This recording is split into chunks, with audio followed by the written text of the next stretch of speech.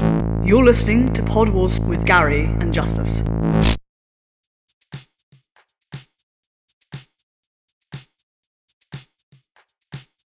Hey guys, this is Gary, and welcome to another episode of Pod Wars. On Pod Wars, we like to dissect Star Wars, Marvel, and our favorite little nuggets of geeky media. Speaking of little nuggets, I'm here with your good friend, Justice. What's up, guys? Little nugget, though? I mean, take the compliment, man. That's the same kind of adjective I use for Baby Yoda, and I just use that for you. Okay, that means a lot. That means a lot. Speaking of Baby Yoda, my mom was awesome and visited me this past weekend, and she got me a Baby Yoda mask, and it's just him sipping tea. It's awesome. That's amazing. But anyways, guys, we have a great interview coming up here with Jason Sorrell, and before we get into that, we got some Twitter tidbits. Live from the Pod Nation, we bring you Twitter tidbits.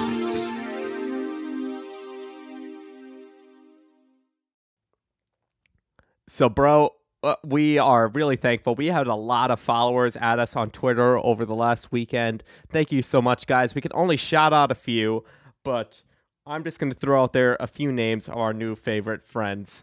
We have at dad_dragons, at retro game search, at Ahoy Comics Mags. I appreciate anyone who uses the word ahoy. At Sup Spider Talk, at Run with Skizzers. I appreciate that name as well. At Talk Star Wars, at Mitch Geralds, and a great comic creator that we really admire, at Frank Thierry. Thank you guys so much for the follow. Yeah, we really appreciate it. We hope you guys are checking out our stuff. We're checking out yours.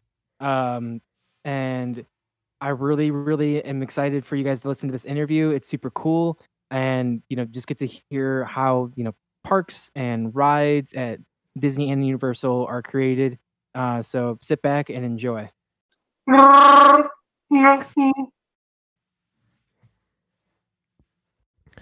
Hey guys, today we're really excited to have Jason Sorrell on the podcast. Jason, thank you so much for joining us on the show.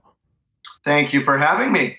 So Jason's been involved in a lot of different areas of not only geeky media, but Disney, Universal, a lot of just media we love. He's a former Imagineer. He's worked on a lot of different areas within the field of Imagineering, and has also basically written the book on Imagineering for certain projects, such as The Haunted Mansion and Pirates of the Caribbean, as well as The Art of the Avengers as well. But to start out, Jason, we'd like to, since we are primarily, our bread and butter is Star Wars and Marvel, we'd like to hear what is your favorite Star Wars movie and why. Well, I mean, I know it's a cliched answer, but I have no other answer, and that's The Empire Strikes Back. I'm a child of the original trilogy. I was 7, 8, and 13 when the original trilogy came out, so I was really in the sweet spot for those films, along with the Indiana Jones movies, where you think I was 11, 14, and 19. So really, the films of both Lucas and Spielberg had a great deal of influence on me, how I grew up, and ultimately what I would want to do for a living. But being in the sweet spot of Star Wars, there's nothing quite like, just imagine being a 10-year-old the summer of 1980 when Empire Strikes Back came out. Han Solo and Vader's Luke's father, and you're 10 years old and your mind is melting and oozing out of your ears. So that has stuck with me. And while I'm actually, and I know we get into issues of toxic fandom here, I'm actually a fan of all three eras of Star Wars filmmaking. I think each one of them has any number of great things about them to make them what they are. But I'll always be a child of the originals, and Empire to me is the pinnacle of the original trilogy. And I love that you're showing some love to all eras here, because, we grew up around the prequel area, and those have obviously received a lot of flack, but I think that all eras have had a lot to love. Absolutely. And here's the thing. It's like, and obviously my perspective might be a little bit different. Being a creative person, being a storyteller, I'm obviously automatically on the side of George, meaning this belongs to him. This is his story. And ultimately, when it was released in the world, it becomes the property of the audience and the fans as well. But as the creator, as the maker, so to speak, he ultimately gets the final say on what that story is. So the prequels, for example, say what you will about them, it's brilliant storytelling and world building. And again, I just think that it sort of masterfully sets up the original trilogy. And then when you start to get into things like Dave Filoni's Clone Wars, which he did in partnership with George, there's a lot of amazing storytelling going on in that era. The characters, I think, by virtue of the hundreds of hours that you get with multiple seasons of an animated series, those characters just developed a richness that they never could have had otherwise. So, I think that there's a lot to love in the prequel series. And again, he was advancing the entire art form, technically, with what he was doing with ILM and digital sets and shooting digitally, as opposed to film. So, he gets a lot of flack for the prequels that I think is unearned. There's a lot to love there, and I think he will be looked at as a true patron of the arts, in addition to being a masterful storyteller, just in terms of what he did to advance the art form, given that now virtually everything, unless you're Christopher Nolan, is as opposed to on film. So, and I've had the privilege of spending time at the ranch and pitching to him personally for things that I was involved with Disney. So you won't hear a bad word about George Lucas from this middle-aged bald man. So I'm curious, what are your thoughts on like the new Star Wars stuff, like the sequel trilogy and Mandalorian and even Rebels? Well, it's interesting because when in 2015, try to picture a 45-year-old guy or just in general, Generation X folks sitting down in the theater for a film that we really thought we would never get.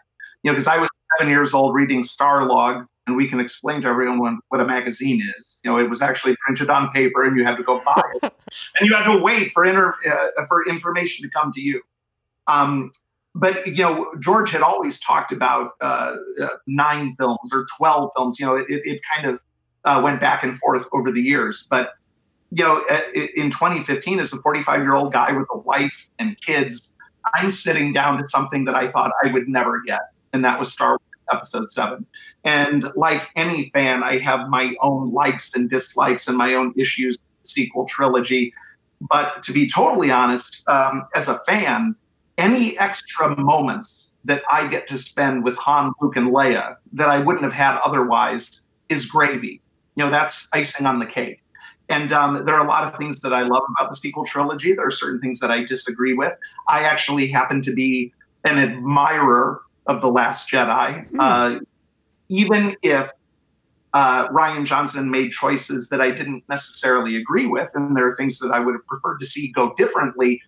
Here's the thing, and this is interesting to ask of a middle-aged fan, who grew up with the originals.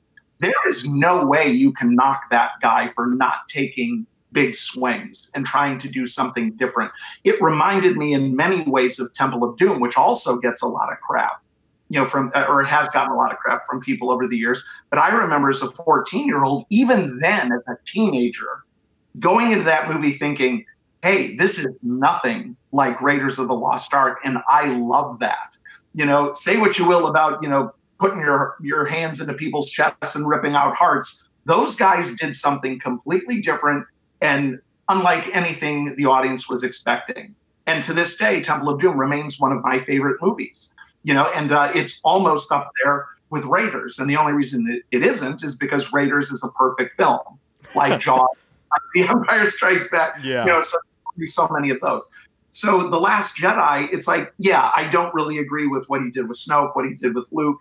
But as a storyteller and as a creator myself, I have to give Rian Johnson props for taking some big swings and trying to do something different, because that takes balls, honestly. Especially with a franchise that big of clout, to have the cojones to actually do that kind of jump is incredible.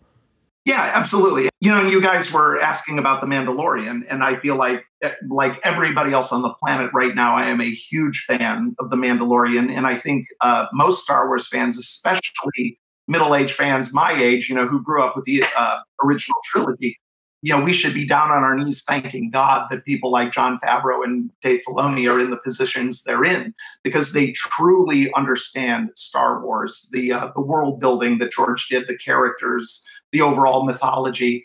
And you can see that in The Mandalorian, in that it feels like Star Wars. It fits in nicely with the original trilogy and sort of takes the storytelling in a new era and a new direction. And I'm really excited about the next couple of years here and the subsequent seasons of The Mandalorian, where those two guys are going to get to fill in the gaps between Return of the Jedi and The Force Awakens. And after spending a lot of time with Dave Filoni, both producing shows for Star Wars weekends at Walt Disney World in Florida, and spending time with him at Big Rock and out at the ranch, you come away from any interaction with him like, oh, holy shit, I just sat with Yoda on Dagobah.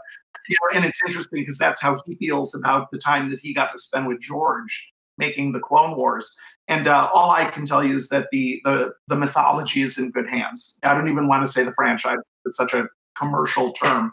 But those guys know Star Wars, and I think they're going to be great stewards of Star Wars as we move forward into the future here. And I do appreciate your viewpoint of loving on Dave Filoni's extra work, too, because I feel like that's something that's lost a lot with the original trilogy fans. Like, our generation loves that work, but the original trilogy fans still haven't quite connected with it yet. Yeah, absolutely. And Dave is kind of a goodwill ambassador between Star Wars past and Star Wars future. And again, having spent a good amount of time with him, hearing his philosophy on what the galaxy is and what these characters are and what George's intentions were, for this epic piece of storytelling. We're in good hands, and I think you're going to see that not only in The Mandalorian, but hopefully there's going to be a creative ripple effect across the rest of the Disney Plus series. Because if the pandemic has taught us one thing or showed us one thing, it's that a good deal of the future is going to be on television, on our screens, on streaming platforms.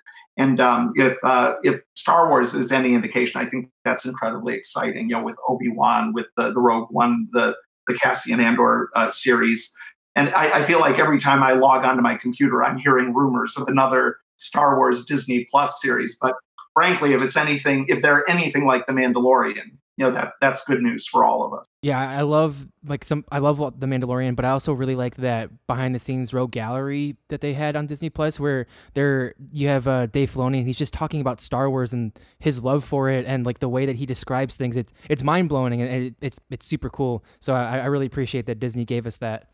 Oh, absolutely. I mean, those shows are a master class in storytelling, and should be required viewing. Across the country. Because even accomplished veteran filmmakers, once you enter Lucasfilm in the world of Star Wars and you sit with Filoni, you're like, oh my gosh. I mean, it really is, like sitting at the feet of a Jedi master, and it's like breathing pure oxygen. And as a fan, you come away from it going, oh, thank God, someone's minding the store, and there's good stuff ahead. So let's take a step back to kind of get to know a little bit more about you.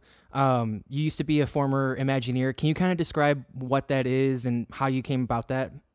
Yeah, absolutely. Imagineering is the creative design arm of the Walt Disney Company for all of their theme parks and resorts. So at Imagineering, we dream up, design, create, and build all of the rides, attractions, resort hotels, cruise ships, any and everything that falls under the Disney Parks and Resorts umbrella. And over my career of 30-some years, I pretty much evenly divided my time almost between live entertainment and attractions.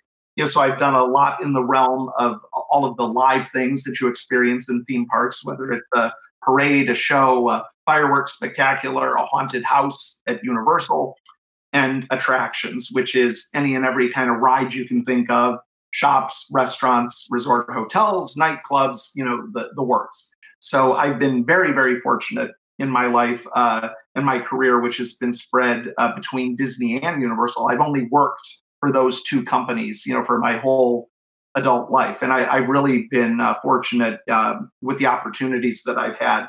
And just in terms of what you guys cover, I've done a great deal of work with both Lucasfilm and Marvel, and that's been an incredible privilege because it's like, you're an adult and suddenly this company is giving you life-size action figures to play with, sort of in the world's ultimate sandbox. What's it like for you creating content for these franchises or, like you say, mythologies that you grew up loving? Like, how is it as a fan adding to that mythology? It's all I can say is that you're blessed. You're privileged because as a fan, you sort of have to, and Dave Filoni's talked about this too. On a certain level, you have to keep that in check when you're doing the work, or your head would explode. Because like I pitched what would become Star Tours: The Adventures Continue to George Lucas at the ranch. And if I totally succumbed to fandom at that point, I would be, a blubbering mass of putty on the floor. So at a certain point, and you hear this from Dave Filoni, you hear it from other filmmakers who had a chance to be part of something they loved. You have to put that aside and you have to just sort of say, okay, this is great.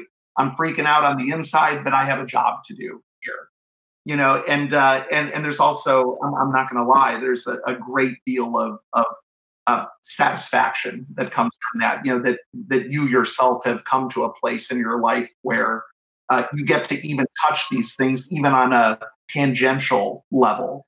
It's meant the world to me, and nothing means more to me than going to a Disney park or a Universal park and seeing something that I had a hand in that is based on these wonderful films that I grew up with. So when Disney purchased Marvel and Star Wars, what was your reaction to both of them? Were you more excited over one or the other, or? I was completely blown away with the Lucas acquisition simply because, like I said, I was kind of a Lucas bird kid, raised on the films of George Lucas and Steven Spielberg.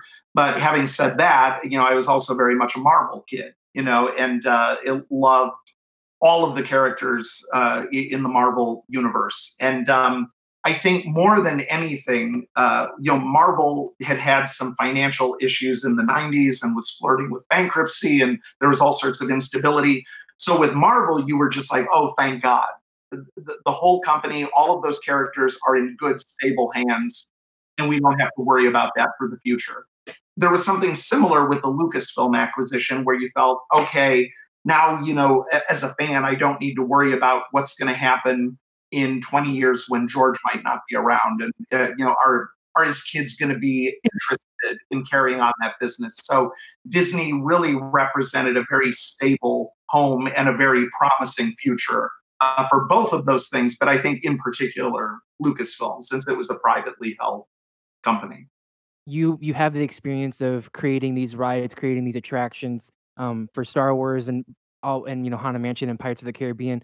One of the things that I'm wondering is, why do you think Disney spent so much time doing Star Wars and it's taking them such a long time to get Marvel stuff out there? Well, I think at the moment things are in flux, obviously because of the pandemic. Everything is sort of up in the air. But in both cases, you have an instance of top corporate management at Disney wanting to leave these corporate cultures in the hands in which they came in. So that means Kevin Feige on the Marvel side and Kathy Kennedy on the Lucas side, who had been personally selected, by George to run the company before the Disney acquisition. So what I experienced while I was there and what I'm observing now as an outsider is that they definitely want to take the time to get these things right. Now, in the case of Star Wars, I'm not going to lie, there's been some controversy with Solo and Rise of Skywalker. I happen to love both of those movies, even if I didn't necessarily agree with some of the choices in Rise of Skywalker. I still felt it was a really satisfying capper, to a 9-film story. And, I can't fathom what that pressure must have been like. And I'm a huge fan of Solo and can't wait to spend more time with those characters, whether it's Han himself or Lando or Kira, any of those characters. I think they deserve to come back. But what you're seeing now in the wake of the public reaction is some sort of careful recalibration of what Star Wars is going to be in the future. And I think that's because everyone at Disney, from Bob Iger on down, to Bob Chapek, the new CEO, Kathy on the Lucas side, Kevin on the Marvel side, they know what they are stewards of, and they know how valuable it is. And in the case of Kevin Feige is a perfect example. No one loves this stuff more than that guy. These characters, this world, they all take that very seriously. So I don't care what kind of crap you hear in the media, specifically regarding Kathy and on the Lucasfilm side. These people take this stuff very seriously. Believe it or not, they love it as much as the most diehard fan, and they want to do right by not just the fans, but by the original creators, whether it's Stan, George, Jack Kirby, Steve Ditko, whoever. They want to do right by the characters and the world that's been established. And that was something that I felt at Imagineering, and even with some of the properties I worked with at Universal. You are a steward of a world that has been established and created by others over decades, with beloved characters, settings, story points, whatever. And it's your responsibility to carry that on into the future and make sure that it stays as loved as it's been. On that kind of note, you mentioned being a steward of kind of this beloved material. You've written on a lot of rides that are very iconic. I was wondering on your thoughts for another iconic ride, Tower of Terror, which has now moved to more of a Guardians of the Galaxy ride. Because I know Walt Disney kind of originally thinks of Disney World as a sandbox that's constantly recreated, but also that everyone has this deep love and respect for the iconic old rides. How do you feel about that change for the Tower of Terror to more of Guardians of the Galaxy? In terms of Tower of Terror going into Guardians, at Disney California Adventure, it absolutely works. It works much better than it has a right to, and much better than any of us, I think, thought it might, because it's just pure fun. And I think the main reason for that is because some compromises and adjustments had already been made to the Tower of Terror when it was sort of reimagined for California Adventure versus the original here in Florida at Disney's Hollywood Studios. So I think you could get away with that a little bit more because adjustments had already been made. And the core experience, which is the thrill, of an up and down, sort of gravity ride, was preserved. And I think it's a testament to the strength of Guardians of the Galaxy as a story. And those actors, those characters, those performers, that music, it preserves everything that was wonderful and that people loved about Tower of Terror, and it added to it. I think the story would have been different if they had tried to adapt the one here in Florida, because I think the Twilight Zone Tower of Terror at Disney's Hollywood Studios is a near perfect attraction. But at California Adventure, they were able to get away with it and create something new and arguably better. And it also, lays the foundation for the Avengers Campus, which I think is destined to be a home run. So let's talk about some of your creations. Where we call this kind of the fastball, the speedball, the quick round.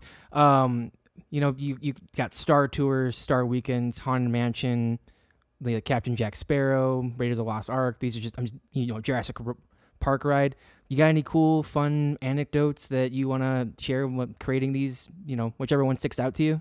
Yeah, absolutely. You mentioned Jack Sparrow. We did an attraction that in the grand scheme of things was fairly short-lived, but it was called The Legend of Captain Jack Sparrow at Disney's Hollywood Studios. And it was sort of an exercise in projection mapping effects and a lot of state-of-the-art media projection that ultimately found its way into Mickey and Minnie's Runaway Railway, which recently opened at Hollywood Studios. But The Legend of Captain Jack Sparrow was sort of a play test for a lot of things that have come since. But for me personally, it gave me a chance to both write for and direct Johnny Depp as Captain Jack. And that, as you might imagine, was completely mind-blowing because, again, you're taking this beloved creation from film and adapting it to the theme park world, and you're working with the very person who created the character. And what I found was that even though he was and is one of the biggest stars on the planet, at heart, Johnny is an actor like any other actor who's looking to tell a good story and to do right by the material. So he would, we would shoot a take, for example, and then he would look at us like, "Oh, was that okay? Like, what would you do? What should I try?" And there were moments where we would be sort of behind the scenes talking about the next take. And we mentioned earlier what's it like to be a fan of this stuff and to not completely lose your mind. Those were moments where I would take a mental snapshot and say to myself, you are sitting here talking with Johnny Depp about material you wrote for his character. This is amazing. And it could not have been a greater experience because he's incredibly gracious and kind-hearted and respectful of the material and also the people that generate the material.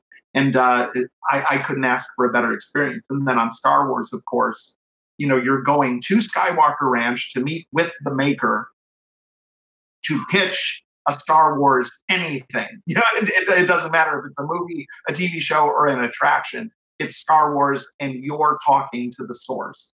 And it was the same thing. I had to kind of keep it together as a professional storyteller. So I'm pitching the material as best I can and looking for feedback. But inside, you're just appreciating the fact that you're there at the ranch with somebody who is literally partially responsible for your professional life.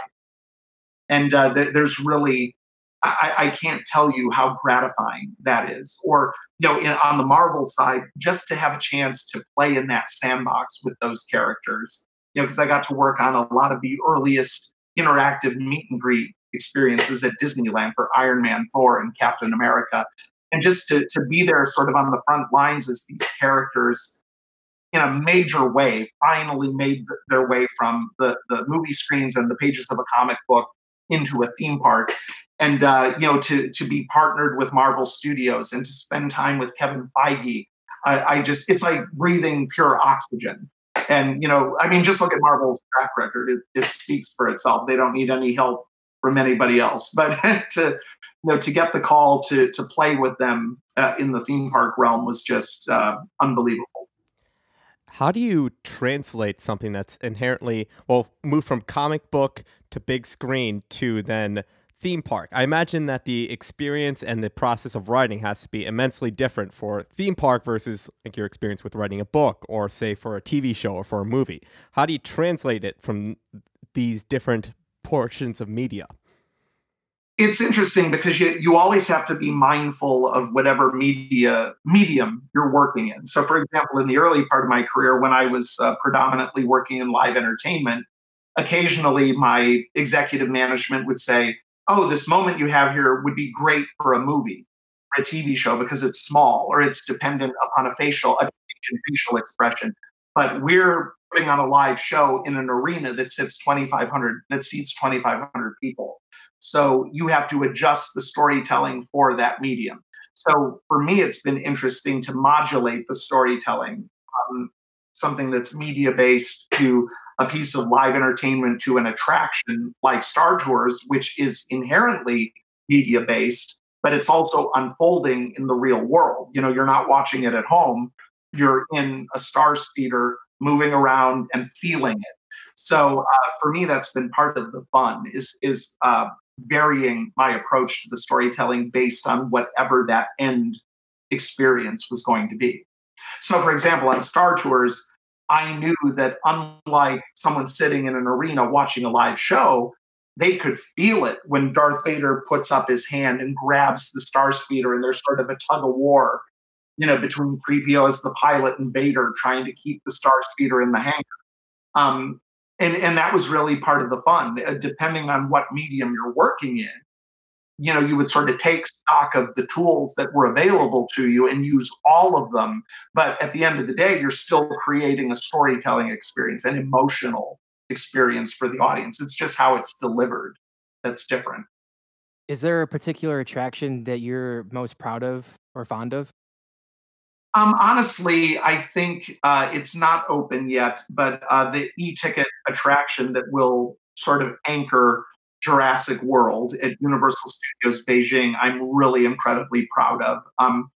it's a different franchise, obviously, but to me, it's my Indiana Jones adventure in that it's a very visceral, physical experience that, for perhaps the first time, will truly make the audience feel what it's like to be in a Jurassic film and to actually be stalked, pursued, and assaulted by these dinosaurs. And then Star Tours is a huge, huge thing for me because, again, I got to play with something that is completely beloved to me and pitch it to and work with George Lucas. So that was huge. And then I spent a year working on a Star Wars land that ultimately gave way to Galaxy's Edge. But a lot of the work that I did for a Star Wars land that was never built the way that we originally thought it might be, some of my finest work, I think, was done there too. And again, to have the chance to work with those worlds, those planets, those characters, was just a dream come true. So as sort of a middle-aged guy, Generation X, looking back on his childhood, the fact that I got to have this much to do with Star Wars, Indiana Jones, Marvel, and Jurassic Park and Jurassic World is really just sort of humbling, and mind-blowing. Well, we'd be remiss if we didn't talk a little bit about some of the books you've written and been a part of. To start out, I'd like to hear a little bit about your Art of the Avengers book. Did you have any chances to interact with Kevin Feige or the cast and see a little bit of that process in the movie? How did that book come about? That's a really funny story in that, you will not find a bigger Disney fan or Disney nerd than Kevin Feige. And he's very open about it. So, shortly after the Disney acquisition of Marvel, I was assigned to write sort of a Marvel 101 story for D23 magazine, which is the in-house Disney fan club. And they basically said, we've a lot of Disney fans aren't necessarily Marvel fans, so we want you to write kind of the 101 course on Marvel so that Disney fans can be introduced to this world, these characters, everything that Stan Lee and all of his collaborators created. So having grown up a Marvel fan, I was already halfway there, but I thought, okay, this is great. So Kevin Feige, as you might imagine, as head of Marvel Studios was, number one on my interview list. So I will never forget that conference call. I happened to be working in Glendale, at the worldwide headquarters of Imagineering, the day that call was scheduled. So I'm sitting in an executive office on a speakerphone, and you talk to the typical publicist who's like, okay, hold the line for Kevin Feige, and I'm like, oh, okay, because even then, we already had Iron Man 1 and 2, the Avengers was in production or had just gone into production. So you already knew amazing things were coming. So there's that moment where I'm just holding on the line, and then you hear Kevin Feige in that sort of unmistakable voice say, Jason Sorrell. And I'm like, yeah. He's like, I own the Haunted Mansion from the Magic Kingdom to the movies. I own Pirates of the Caribbean from the Magic Kingdom to the movies. I own the Disney Mountains, Imagineering at its peak. And I'm like, and he goes, I am a fan. And I said, well, I'm certainly a fan of yours. And then at that moment, the publicist gets back on the line and said, obviously you don't need me. I'm going to jump off. So for a publicist to leave an interview, that they feel safe. That's incredible. Huge, huge fan. We had an amazing hour-long conversation about his take on Marvel and everything Marvel Studios was going to be doing. And then almost as an afterthought, at the end, I jokingly said, hey, if you need somebody to write the making of the Avengers, I'll throw my hat in the ring. And he goes, I will keep that in mind. I will keep that in mind. And you're like, oh, yeah, Mr. Hollywood, he's going to keep it in mind. Literally 2 weeks later, I get a phone call from a New York area code that I did not recognize. And I'm like, hello, this is Jason. And this guy goes, yeah, this is Jeff Youngquist. I'm an editor at Marvel. And I'm like, yeah? And he goes, yeah, I got a call from Kevin Feige, and he said, you're going to be writing the Art of the Avengers for us. I went, really? And I said, Well, I guess I'm writing The Art of the Avengers for you. You can't say no to that. No, you can't. It's like Kevin Feige said, it's kind of like Marlon Brando in The Godfather called you and said, you're doing this. And that's really how it came about, because he was a Disney fan who enjoyed my previous work, and he wanted me to sort of bring that love and thoroughness to a Marvel project.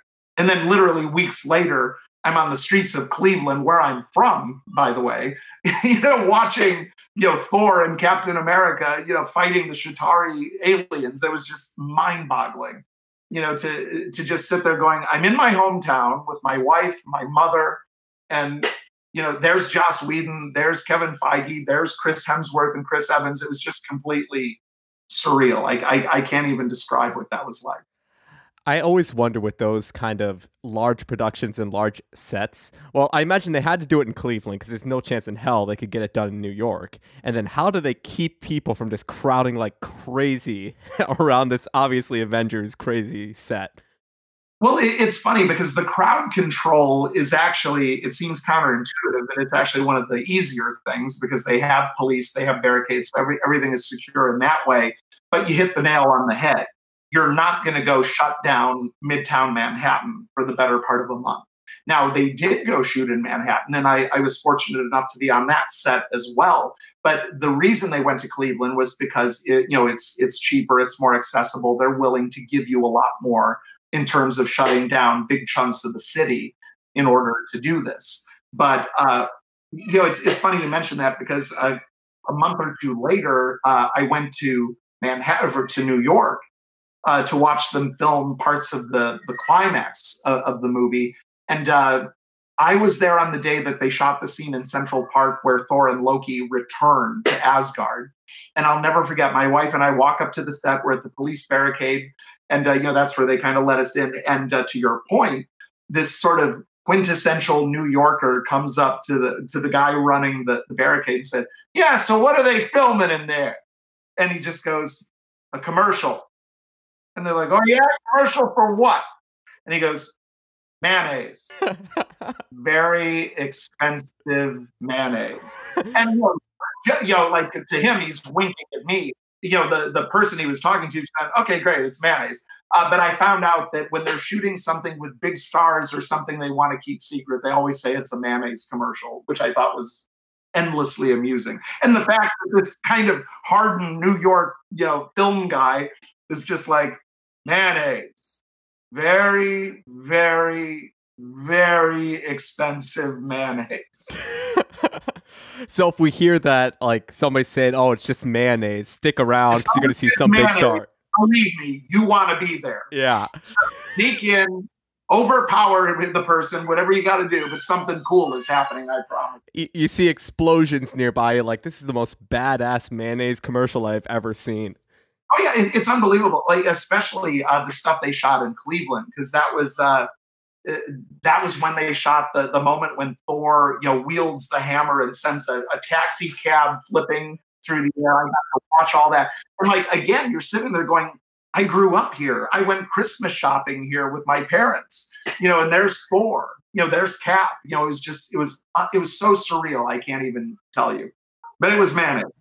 But it was just mayonnaise, But on some of the other books you talked about, you probably get this question so much that it could be a little exhausting to answer. But you wrote the book on the Pirates of the Caribbean ride. How do you feel about the changes to the ride? Some for more politically correct and sensibility reasons, some for more movie reasons. On both ends of the spectrum, how do you feel about those changes? Well, it's interesting because, I wrote books on both Haunted Mansion and Pirates of the Caribbean. And the short answer as to why was because I wanted to read them. And back then they didn't exist, so you had to go and do it. So because of that, I got a front row seat with the Pirates of the Caribbean films and also some of the changes that they made to the attraction. And regarding that, I honestly, it's going to sound like a political answer, but it's the truth. I see both sides. There was a lot of controversy when at Disney we added Captain Jack and some of the film elements to the attraction. And then surprisingly, once we did it, the audience accepted it very readily. And I think there's a very simple reason for that, in that it was additive. The producer of those enhancements, a longtime Imagineer named Kathy Rogers, said, we're being very careful to be additive. We're adding things. We're not changing things per se. We're just adding film elements to the attraction that you already know and love. And sure enough, that was the right approach. That was the secret sauce because the audience embraced it and loved it. Now, some of the other things, back in the 90s, we adjusted the scene where the pirates were chasing women, because of changing, social considerations and the political climate. And it's interesting because when you consider what pirates are and what they do, we pillage, we plunder, we rifle and loot. It's like, it's all awful behavior. And to be totally honest, going even back to the 60s when Walt was alive, the writer for the attraction, Ex Atencio, who's a Disney legend, one of the master Imagineers, he told me that when they mocked up the auction scene, where they're auctioning off women, even Walt was sitting there going, well, this is okay, right, guys? I mean, this is okay. Almost he was looking for approval. So that was in the mid 1960s. So obviously the political climate changes, the sort of, and it sounds pretentious, but the mores of our culture changed. So I think that some of those elements of the attraction sort of had to change with it. As a fan, I'm a little dismayed to see that the auction scene was changed, almost beyond recognition, because you're losing the vocal performance of Paul Frees as the auctioneer. You're losing some of that classic dialogue and some of that interplay with the redhead and the pirates across the waterway. But I also get it, because if you were to do Pirates of the Caribbean today, you would never include that scene in its original form. So I get the evolution. I'm supportive of it from many, if not most, standpoints. But as a fan, but more to the point, as someone who loves the original work, you're kind of like, we're losing all these things. But, they're going to live on in your memory. They live on YouTube. They live on in soundtracks that we all have. But it's a perfect example of how Disneyland is a living thing. And by extension, the Disney parks are a living thing that will continue to evolve and change. And I imagine it has to be a bit of a conundrum for the creators, because you have the historical reality of pirates as objectively terrible human beings, and then also the fantasized reality of, I mean, Pirates of the Caribbean, the movies are probably the darkest portrayal. Before that, you even had more of like a Captain Hook or the Errol Flynn swashbuckler type. It almost seems kind of innocent. It's romanticized, but they're horrible people. Pirates are horrible people. So then you have the ride, the attraction, and then the film series that sort of make them beloved figures, but that's completely distorting reality. So, you get that. And like I said, if Walt was questioning it back in the day, that there's some validity there. So I get it, and I think the audience gets it. It doesn't take away from the fact that it's a masterwork of themed entertainment. Nothing will ever change that. But, it's funny because whenever I see somebody, complaining about a change at a Disney park and saying things like, Walt Disney would never have stood for this, that's where you're 100% wrong, because Walt would have been the first person to change something, close it, shut it down, tear it down, put up something new. That was what he meant when he said Disneyland will never be completed. And he was changing things and ripping things out in the first 4 years of the park. So I've never really understood that hard line of some of the Disney purists, because they're saying something that is really antithetical to what Walt believed and wanted for the parks. You talk about how fans are, so adamant about keeping the parks the way they are and like how much love they have for it. But I'm curious, like everyone has, their special like love for a different part of Disney. What is your favorite, Disney park? Like what's that special thing like that you love going to and or experiencing there? Disneyland will always be my ultimate laughing place. And partially it's because I grew up with Walt Disney World on the East Coast, and the majority of my professional life was spent working with Walt Disney World. So Disneyland, to a large extent, was sort of kept pure as a guest experience for me. And I think it has something to do with the relatively smaller size, the quaintness, the intimacy of that park, the fact that, intellectually that that's where Walt walked and that was his baby. And then also the fact that it has, I think, the quintessential versions of certain attractions, like the Haunted Mansion, like Pirates of the Caribbean. To this day, that is my favorite place on the planet, and nothing can make me feel like Disneyland does. I proposed to my wife there, in front of Sleeping Beauty Castle, after a Haunted Mansion event, so all of these things sort of came together. But my heart will always be in Anaheim at Disneyland.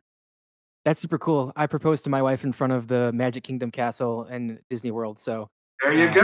See? Yeah. You get a lot of extra production value when you go to one of these places. Now, I have to ask personally, because I'll admit, I had never gone to any of the Disneyland or Disney Worlds, and my wife was actually planning on taking me for the first time this year, before the world went to hell. So what would you recommend then for kind of the main things you have to see if you've never been to Disney? Well, if you're going to start off with Walt Disney World, I mean, that's a you're probably biting off more than you can chew. But obviously, you want to go to the Magic Kingdom, where you're going to get versions of attractions that date back to the Walt era. But then, of course, as a Star Wars fan, you're going to have to go to Hollywood Studios to see Galaxy's Edge. And then, depending on when your trip is, the Guardians of the Galaxy are coming to Epcot. One of my best friends in the world is the creative director for that attraction, and it's going to be just spectacular. And then, of course, at Animal Kingdom, you have some of the most amazing environments Imagineering has ever created, along with a great film property in Avatar. So you're going to want at least one full day in every park, in each of the 4 parks, and that's probably not going to be enough. But you're definitely there's something for everybody in every park. And especially as sort of a genre fan, you can't not go to any one of the Walt Disney World parks. I know that doesn't help, and I know it's very expensive, but that's what you have to do. Yeah, you just have to see all of it. And I don't want to hear otherwise. All right, so you made the transition from Imagineer to Universal, becoming the creative director. Can you kind of describe that process and the role that you're in right now? Yeah, absolutely. I left Walt Disney Imagineering for Universal predominantly because I had the opportunity to sort of graduate from a writing role into a creative director role, which is really sort of the ultimate goal, for somebody in my field, because you get to you have a chance to play with everything. So in the years that I spent with Universal as a creative director, it's kind of like being a director of a film, where you're sort of the cheerleader and vision keeper for the whole concept, and get to take something from that one first spark of an idea to opening day. And my first project that I did for Universal was the ride called Race Through New York, starring Jimmy Fallon, which kind of brings The Tonight Show to life in a thrill ride, which I don't think the world saw coming. I certainly didn't see it coming. And then most of my time there was spent as the creative director for Universal Studios Beijing and Universal's Epic Universe, a project that is about to go on a little bit of a pause, because of the conditions in the world. But I really got a chance to sort of play on the biggest possible playing field in the themed entertainment industry, and that was a whole lot of fun. So, can you? I know that this is probably a long answer that you don't necessarily have to give, but can you kind of explain like the pitching process and the writing process of making a show or a ride? Yeah, using the Jimmy Fallon ride is probably a great example, because when I took the Universal job, the very first phone call I had, I thought, oh my gosh, what are they going to tell me? Is it Harry Potter? Is it King Kong? Is it the Universal Monsters? What's it going to be? And then I get on the phone and they're like, Jimmy Fallon. And I said, what about him? He's getting his own thrill ride and we need you to figure it out. And my first thought was, oh my God, I've made the biggest mistake of my life. But then the second thought was, well, this is a tremendous creative challenge, trying to figure out how to take a personality, basically, or a TV show like The Tonight Show, a late night talk show, and turn it into a ride. And basically, I followed the same protocol that I would for anything else in themed entertainment, which is okay, if I'm working on something based on this, whether it's Star Wars, Indiana Jones, Marvel, or Jimmy Fallon, what would the audience expect to see in that experience? So for Jimmy Fallon, you have to look at the Tonight Show, and immediately you're like, okay, there's hashtag the panda, there's the ragtime gals, the barbershop quartet singing, hip hop music. There's New York, there's Studio 6B in Rockefeller Center. And ultimately, I found the answer in the wacky races that Jimmy would take part in with all of his celebrity guests, like the Hemsworth brothers and Hugh Jackman. And that was ultimately how we decided to make the attraction here in Florida a race, because it came right out of the show. And that, for me, that's been the great through line of themed entertainment. What would people want and expect from whatever it is you're giving them? And then the trick is to give them what they expect, but in a way that they don't expect, because that's where the fun and the surprise is. So, is there anything that you're currently working on or you want to promote? Well, I was I recently was laid off because of the pandemic. So I'm actually entering kind of an exciting new phase of my career, in that I'm at the moment working for multiple companies, doing multiple projects, which is something I've never done before. And it's actually, I thought it was going to be terrifying, but it's turning out to be pretty exciting. But the big thing for me is Universal Studios Beijing, which will be opening in China in probably early to mid 2021. From everything I hear, it's still very much on schedule. And that was the first time that I got to be a creative director at the park level and sort of put into practice everything that I had learned over 25 years of being in the business. And you talk about sort of getting to be that inner fanboy. I got to work with Jurassic World and Transformers and Kung Fu Panda from DreamWorks and all of these amazing properties. And I got to lead the creation of rides and attractions. I got to do it all. And that will be opening to the world in the next 6 or 9 months. So I'm really, really excited about that. And I'm going to be working on a new Pirates of the Caribbean book for Theme Park Press that will also come out next year. It's called Pirates of the Caribbean, Imagineering a Disney Classic. So I'll be getting the pirate story back out there for people once again. That's super cool. It sounds like I need to, when the whole pandemic ends, buy a plane ticket and go to Beijing to experience this Jurassic World ride. No, Jurassic World will not disappoint, and the Transformers land is going to be pretty mind blowing. So I cannot wait for people to be able to see it and experience it. So when we end out our interviews, we like to ask this certain question because we're interviewing people with a lot of experience, and they can give hopefully someone maybe interested in the position some ways that they can avoid some pitfalls. So what has been your greatest failure, and how have you learned from that? My greatest failure was actually, I would say, an independent film I made just about 20 years ago called Characters. It was sort of meant to be Clerks in a theme park. And it didn't quite do what I wanted it to do for me or for anyone else who was involved with it, which was sort of launch us, into film careers. But what it taught me was that you've got to be true to yourself. I was too busy trying to make Clerks in a theme park, so to speak. I was too busy trying to be Kevin Smith and not trying hard enough to be myself. And because I also had a full-time career in the themed entertainment industry, I don't think I was ultimately able to devote the time and energy that something like a feature film demanded. So even though it didn't quite do what I wanted it to do, it was also a success in that my friends and I made a movie and people saw it. People paid to see it.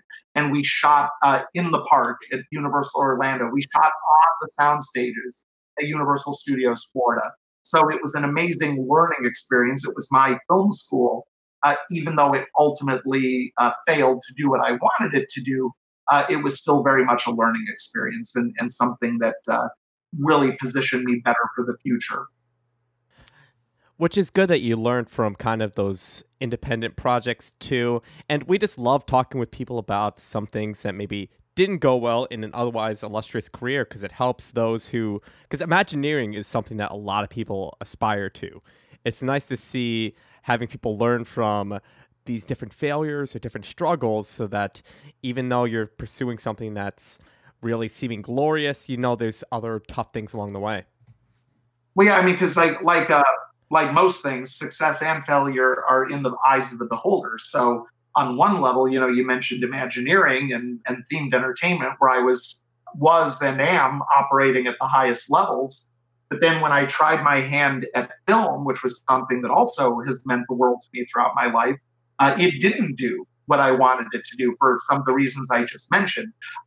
But that's not to say that it didn't have benefits and that it didn't teach me something.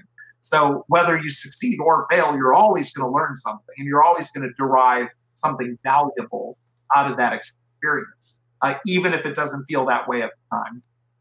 So, Jason, where can some of our listeners find out more about you, find out more about what you're working on, and maybe find some of the books you've written?